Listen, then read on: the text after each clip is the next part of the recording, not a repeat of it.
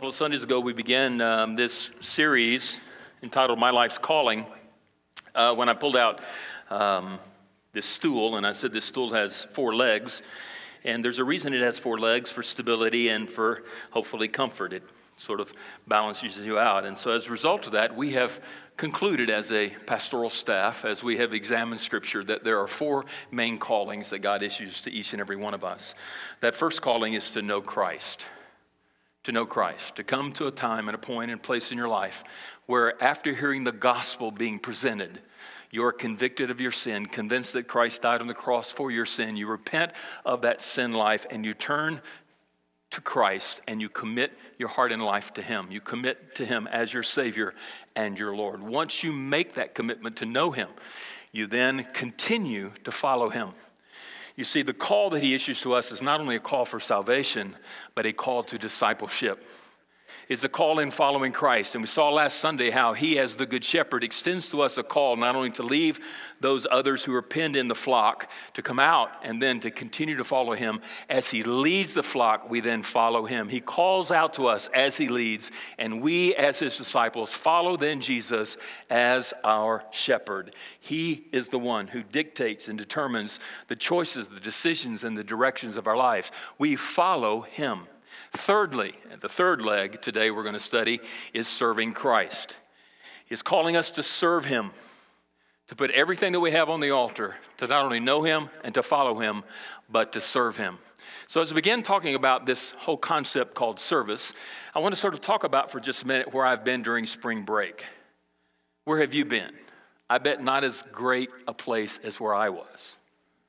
I mean, take a look at where I was. Colorado Springs, at a place called Glen Eyrie. If you notice, it looks like a castle.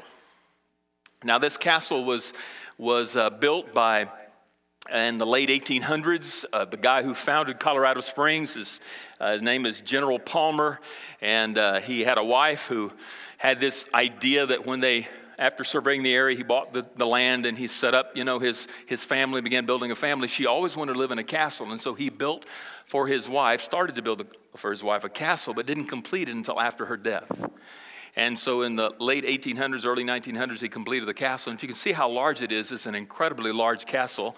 It is now owned by the Navigators. They purchased it, I think, in 1953. It was first offered to Billy Graham, and the guy who was doing all of the counseling and all of the follow-up for the Billy Graham crusades, he was given an option to buy it, and still Billy Graham allowed him to buy it. He purchased it, and now it belongs to the Navigators. It's their retreat center and their conference center, or their headquarters is all there in Colorado Springs, just north of the Garden of the Gods. And so I'm convinced that south of where they are located is the Garden of the Gods, but this is the Garden of the God, not plural. There's only one. And so it was great to be there for 3 full days. 70-degree weather, about 50 at night. I mean, it's spectacular. And you can barely see where we stayed. It's to my right, the little white part up there. That's where Patty and I got to stay for 4 nights. And so we were there. Now, I kind of surprised her last week because she kind of, wanted to stay home. She's a school teacher. 3 days a week she teaches school, and so she wanted to just kind of be home and hunker down. She's kind of a homebody, and I like to get away from time to time, and the staff was stressing me out, so I needed to get away. No, I'm just kidding. And so I surprised her and said, you know what, I booked us 4 nights at Glen Eyrie. Do you want to go with me? And she agreed to do that. And so we took off Monday and went. And one of the things that sort of caught my attention is when I began to look for places to stay, and I saw this, and we had been there 17 years ago. We stayed there 17 years ago. And it's been totally redone since then. One of the things that sort of captivated my attention was the breakfast deal. I mean, it comes with breakfast in the morning. I mean, when you sign up for a night to stay there, it comes with breakfast. And so I know some of you know me well enough to know, and I'm going to say this again for some of you who do not, I love to be served at breakfast. I don't know what it is about breakfast, but I like to sit down, kind of sleepy-eyed and, just barely awake after showering in the morning and you're fresh and you sit down and somebody brings you coffee and somebody brings your eggs and bacon and they just, they're there just to, I've loved that ever since I was a kid. to be served for breakfast. And so that was something I was looking forward to. Sleeping in a castle and going to a dining room that was called the King James Dining Room. I mean, does that not spell service to you? You know what I'm saying? King James eats there. So, hey, it's got to be a great place, right? And so Patty and I made our way down there on Tuesday morning into the breakfast. And as soon as we walked anybody been there? Anybody here been there? Okay, a few of you. As we walked into the King James Dining Room, I was surprised by the fact that I discovered it was a buffet. It was not a surprise that was a good surprise. It was a huge disappointment. Now, in defense of Glen Eyrie and their staff, they have incredible people there that do a great job and just, they're just phenomenal people. And they all love the Lord and they all love to serve. But you had to get in line and you had to serve yourself and sit down. And so that was a little bit of a disappointment for me because I like to be served. Now, be honest. Come on, be honest. Turn to your neighbor and say, be honest. Don't act spiritual because you're in church today. Act like it's Monday morning on the way to work. You like to be served, don't you? You like people to serve you. There's something about human nature that causes us to want to be and like to be served. I mean, it's ingrained within us. Now, some of us are more demanding than others and want a different type of service than others. I get all of that. But down deep in our core, in our humanity, we all like to be served. And what Jesus is calling those of us who are disciples is to a different way of viewing life. Not to view life as someone who is seeking to be served, but as someone who is willing then to serve. What does that look like according to our passage that was read earlier a while ago? And by the way, don't you think he did a great job? Yeah, he had a tie on and everything, man, making me look bad. Anyway, I heard that over there. I didn't wear a tie today, that's all right, but he looked pretty cool. Where is he? There you are. Good job. The number one thing we need to do is to battle our tendencies. To battle our tendencies. We all have a tendency to want to be served. And if we're going to overcome the tendencies of being served or want to be served or seeking to be served, there's a factor that we have to battle those tendencies that are ingrained within us. These are tendencies that we are born with. It comes with our fallen nature. We get it because of the sin of Adam. And because of his sin, we all now are born sinners. And as a result of our depravity, because of our sin nature, because we come to this world very self-centered and very selfish. I mean, small children come into the world thinking that the world revolves around them. And a lot of us never get over that. We just become adults. And we must battle these tendencies if we're ever going to serve Christ in the way that he deserves and he demands. And we see in this text there are 5 elements, or there are 5 characteristics of the tendencies that we are to battle. Look at verse 35. And the tendency that I want to first point out here is this tendency to control things.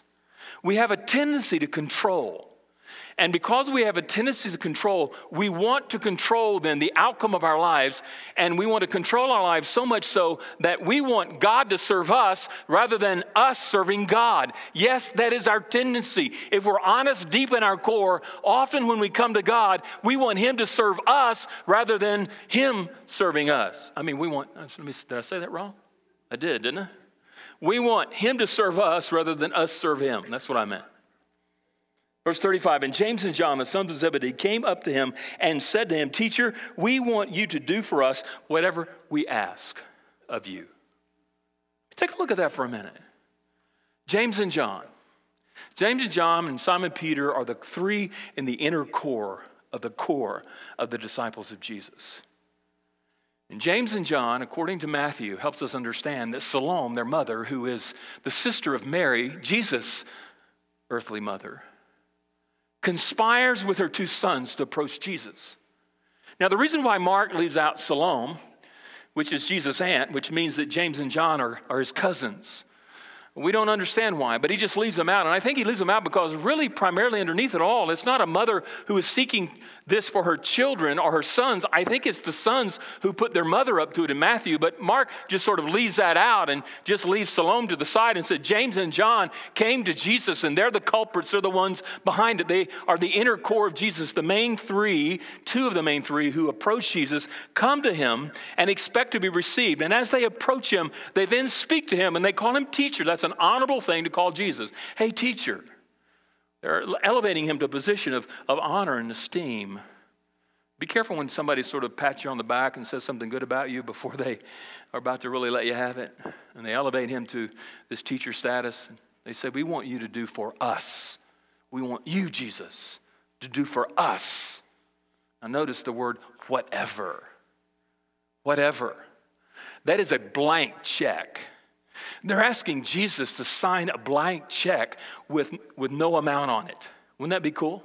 Hey, you come to somebody that you know that they have unlimited potential, unlimited means, unlimited resources, and you put a check in front of them and you say, sign it, and I'm going to fill it in, whatever my heart's desire. The sky's the limit.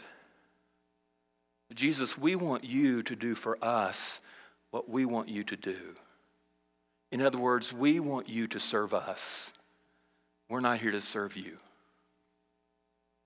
I can't imagine two disciples approaching Jesus and asking that. Can you? Until I look in the mirror and I analyze my prayer life. And as I analyze my prayer life, I often have a tendency to approach my Savior, to approach my Heavenly Father and say, hey, this is what I want you to do for me today.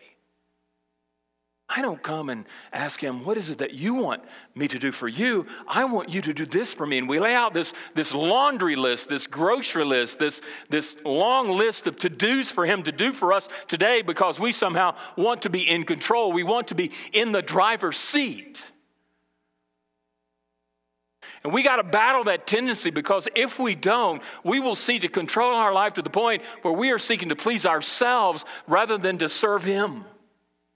And we have to battle that tendency for control. Secondly, we need to battle the carnal tendencies that we have. Look at verse 36. And he said to them, Jesus says to them, he speaks to them, and he doesn't really rebuke them, but he just simply asks them, what do you want me to do for you?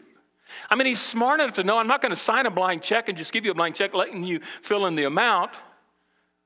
I'm not going to do that. And I know you think I'm all powerful and have all authority to be able to do whatever it is that you want me to do for you. And I applaud that. But what is it that you're wanting me to do? It's not because Jesus is unaware of their intentions. I think he is very much in tune with where their heart is going and what their desires are.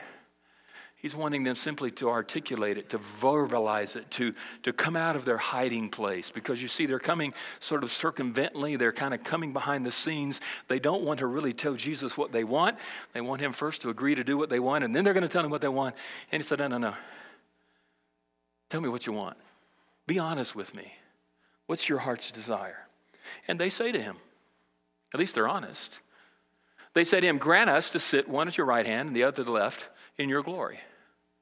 We want you to do for us what we want you to do. And what we want you to do is we want you to give us then the position of sitting one at your right and one at your left. Now, a lot of us don't know a lot about what it means to be a king and someone to sit at the right and the left. So let me just sort of enlighten us for a moment. What that simply means is that the one who's sitting to the right is the number one right-hand man of the kingdom.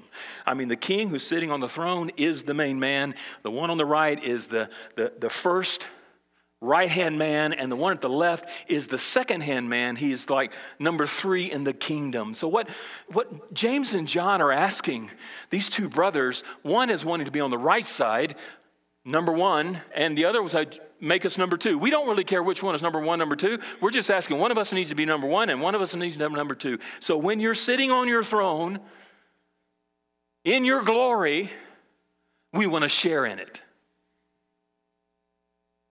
I think that's what it boils down to. We want to share in your glory because the one who's sitting on the throne is getting all the glory. And if you think about it, if you're sitting to the right or the left of the one receiving all the glory, guess what? You're going to think within yourself, some of that's coming in my direction. And they're wanting to share the glory with Jesus. In other words, they're wanting a place, a position of power, of prominence, of prestige. They're wanting a place in which they too can then be served by the other subjects in the kingdom, because one is at the right and one is at the left. And this carnality, this ambition is driving them to come to Jesus, their master, their savior, their Messiah. Now, kudos to them, applause to them. They believe Jesus enough to know that he's the Messiah and that they are on their way to Jerusalem. If you read the passage before this one, they're on their way to Jerusalem. And Jesus told them, I'm on the way to Jerusalem, but he's already told them, I'm headed to Jerusalem to die, but they're clueless. They don't connect the dots. They know he's going to Jerusalem, and they think in and of themselves, we're headed to Jerusalem in order for him to establish his kingdom, but his throne is going to be a cross. And so they say, we want to sit on your right and we want to sit on your left. And these ambitions that they have are nothing but carnal. Really, aren't we like that? When we come into a place, don't we want to sit in the place of honor? Don't we want the accolades? Don't we seek the applause? Don't we seek the attaboys? Don't we want recognition from those who are beneath us? And that's our carnal appetite, simply these ambitions that are welling up that want us to be center stage, in the spotlight, having others to serve us. Well, controlling carnality. How about conceit? Look at the next verse, verse 38. And Jesus says to them, really in the form of a question and a revelation, you do not know what you are asking. Let me shed some light here. He says, you do not know what you are asking. You have no idea what you're asking. I mean, he just finished telling them, I'm headed to a cross where I'm going to die, to be raised from the dead. Do you really know what you're asking? I mean, I think a lot of times when we ask Jesus of the things we want, I think he comes back and says, do you really know what you're asking?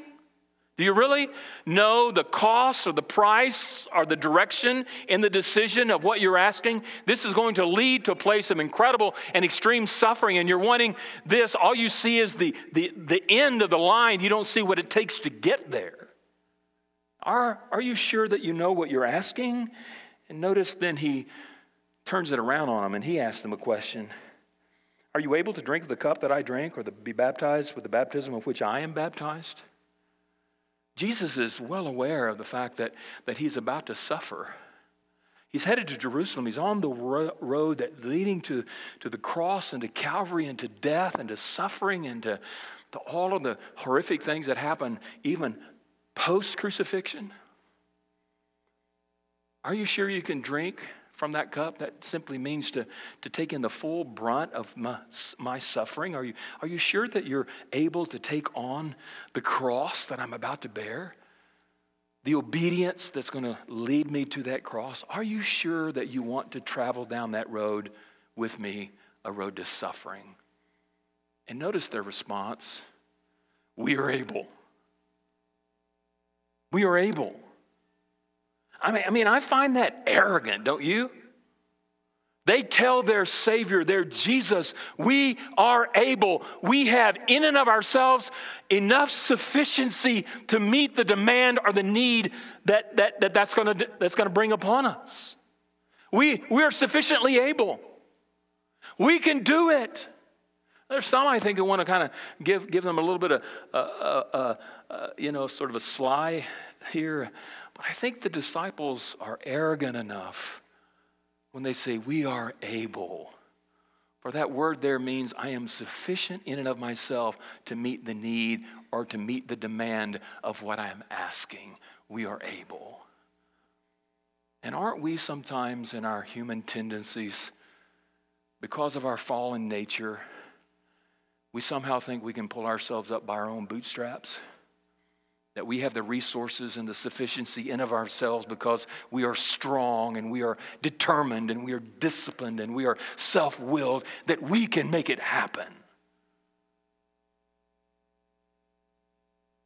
And so we have these arrogant disciples who are filled with conceit, who are battling, I think, the same things that you and I battle every day. in this struggle to become servants. Notice then the carelessness in their assessment. In verse 39, the second part of the verse, and Jesus says to them, the cup that I drink, you will drink, and with the baptism with which I am baptized, you will be baptized. He's revealing something to them. You guys are going to suffer. Following me is going to lead you to the path in which you too, like me, will take up your cross and you will die to yourself. James, we know, according to Acts, is the first apostle to be martyred for the cause of Christ. John later on is on an island called Patmos where he is living in exile, and eventually some believe, historians believe, that he died a gruesome death in a labor camp. And so he's revealing to them their future. You will drink the cup and you will be obedient to the place in which you will die for me. You will take up your cross. You will deny yourself. Then he says, but, however, it's a huge word. Notice, however, to sit at my right hand and sit at my left is not mine to grant. I mean, you would think that Jesus, the Son of God, had the authority to grant who would sit in his right and who's left, but not even he is that audacious. Jesus is not that arrogant then to tell them I can determine who's going to sit on my right. He says to them, but it is for those for whom it has been prepared. I want you guys to recognize something. There's a plan going on here. There's a purpose in what is happening. This has already been orchestrated. It's already been ordained. It's already been prepared by the Father, and I am executing his will. And who's going to sit at my right and who's going to sit at my left? God has already prepared that place for the people who are there. And aren't we sometimes careless in our assessments and thinking that we somehow can determine where we sit and where we don't sit and who sits where and who doesn't sit where? And in our carelessness, somehow we leave out a sovereign God who is sitting on his throne, who in advance already predetermines who sits in what spot and who goes to what place. In some crazy way, though, that brings incredible comfort to us, doesn't it? To know that while we are free will people and we do have choices and decisions to make, that God who is sitting on his throne is sovereign and he has a plan and a purpose for each of our lives. And he is the one who determines where we sit and where we serve. And then notice lastly the competition that kills them. Notice what happens in verse 41 at the close of this little encounter here so far. And when the 10 heard it, they began to be indignant at James and John. The 10 heard it. We're not told how they hear it, but they hear it somehow.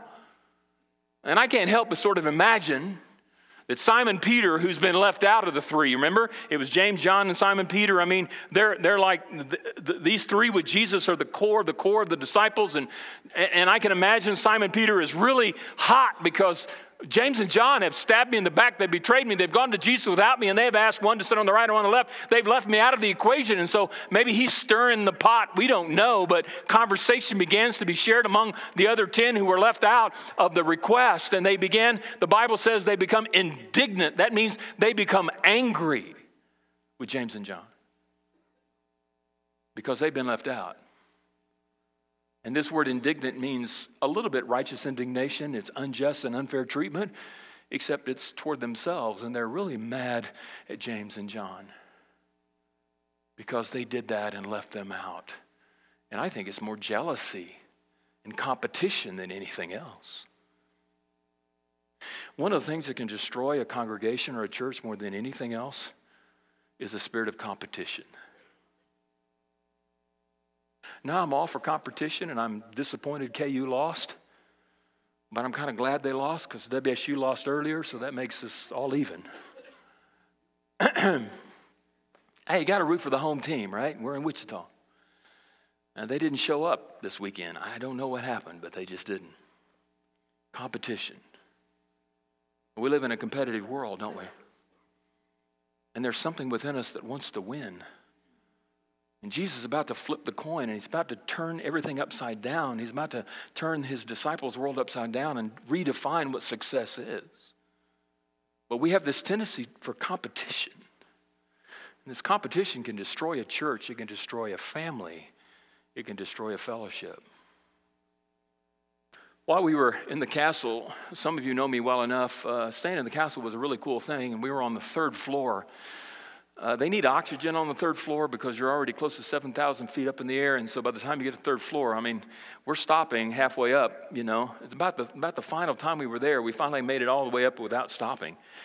The air's thinner up there, and my brain needs plenty of oxygen. But anyway, and so we were there on Tuesday morning, and you know, Patty is not quite as she's not a morning person like I am, and I've been getting up at 4:30, 5 o'clock, sometimes 3:15 for the last couple of months. I don't know why, but I just am getting up really early and having just me and God having some great times together. But anyway, and so I'm up early, and even though with the time change, so I began to roam the castle early in the morning, and going through nooks and crannies and trying to go through doors and all that. You know, I'm kind of a curious George kind of a guy. Can you see that? And so I discovered some things and some aspects about the castle that probably Patty would not discover. So I'm trying to take her with me. And then she's not, you know, quite the explorer that I am, and I'm more cautious about going into places where I sometimes need more caution. But so I've discovered some things and some paths, and so I took her down to the 2nd floor, and I said, come on, let's go down here. And so we went down there, and we discovered that this guy who built this castle, if you read the history of the castle, had dozens of servants that he brought in from all over the world. I mean, this guy's incredibly wealthy. I mean, he discovered Colorado Springs, and he's the one responsible for Colorado and all of the spring aspects of what it is today, and his name is everywhere, Palmer, and so he had dozens of people that he flew in from all over the world to serve him. And so obviously when he built this castle, he built a section of the castle which is for servants. And it's a narrow corridor, and, you know, and they're smaller rooms. And you can imagine a castle like Downton Abbey. And remember Downton Abbey? Anybody watch that? If you haven't, you need to. It's a phenomenal series. But anyway, and so I found that, and I tried to take Patty back there. And as we were going back there, we passed this section that looked like the servants would use to go up and down the floors. It's a narrow staircase. The one that he would use was wide, and, you know, wow. But theirs was in the back there next to the corridors, very narrow and very steep. And there was a lady that was there getting some stuff out of the closet, and she was obviously going to service the rooms that we were staying in. And I asked her, I said, is this the servants' staircase? I wanted confirmation. I believed it was, but I wanted someone to confirm it. And she looked at me, paused for a second, and she said, matter of factly, don't you mean the help? I didn't think much about it. Patty and I, Tuesday night, were laying in bed, kind of going over our day. And Patty, who is more sensitive than I am, obviously, said, I think that lady was offended by that question, because I think she thought you were calling her a servant. That's not what I was doing at all. But I got to thinking, no one likes to be called a servant. In 39 years of ministry, I have seen a lot of resumes over the years, and I've never seen a resume that says my character strength is servanthood. No one declares themselves to be a servant. No one wants to be a servant. No one aspires to be a servant. We all have this tendency within us that we want to be served. And if we don't battle that tendency, we can never be servants of Christ in a way that would glorify him. Number 2, not only do we need to battle tendencies, but we need to become like Jesus.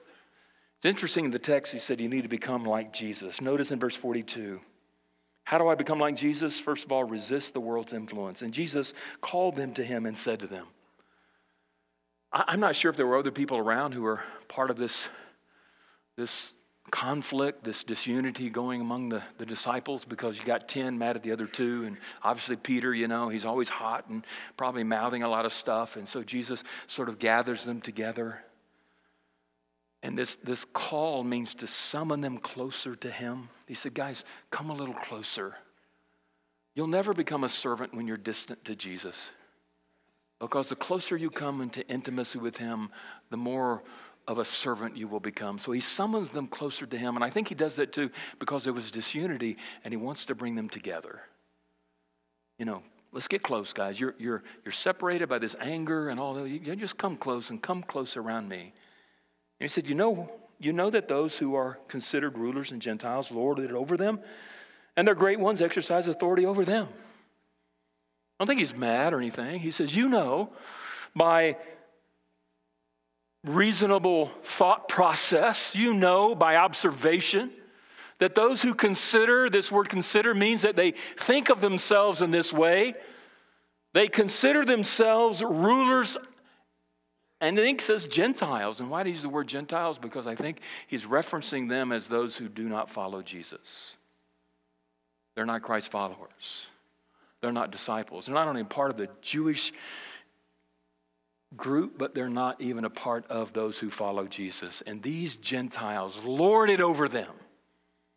They love power, and they love prominence, and they love pomp and circumstance, and they love to air out. And the higher they climb, the lower they treat everybody else. And they love to exercise authority over everyone as if they were the kings. And I have authority, and because of that, you are subject to my authority. And they like to just pin people underneath their thumb and push them down. But notice what he says, but it shall not be so among you. It shall not be so among you. Don't do that. The world around us is a world that constantly is selling service. And is constantly trying to influence how we live our lives in the cultural context of 2017. I mean, even one of the greatest places that I like to eat, Chick-fil-A. They say, what does they say? It's my pleasure. And they lavish you with service. I mean, it can't be the price of the chicken because it's extraordinary. I mean, it's high, isn't it? Paying that much money for 7 pieces of chicken this little? I mean, why do we go there? Because it tastes good. Service. And the world around us is constantly saying, feed your appetite for service. And we have to resist the world's influence around us. And that's what Jesus is saying. These Gentiles, these unbelievers, they seek that, but not those who are my disciples. You're seeking something different. And then notice, he redefines success in verse 43. But whoever would be great among you must be your servant. The greatest must be the servant. Aspire for greatness. And the greatness that you should aspire to is one of being a servant. You want to be great in the kingdom? Become a servant. A servant is someone who dies to their needs so that the needs of others can be met. So become a servant. Let me invert everything. And then he says, and whoever would be first among you must be a slave of all. A slave, not just to those we want to be a slave to, but a slave of all. And he says, not only should you be a servant, but let me even escalate it a little more. You must become a slave.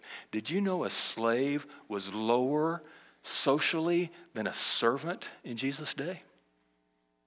They were someone that was owned by someone else, and it was someone who depended completely and totally upon their master for everything.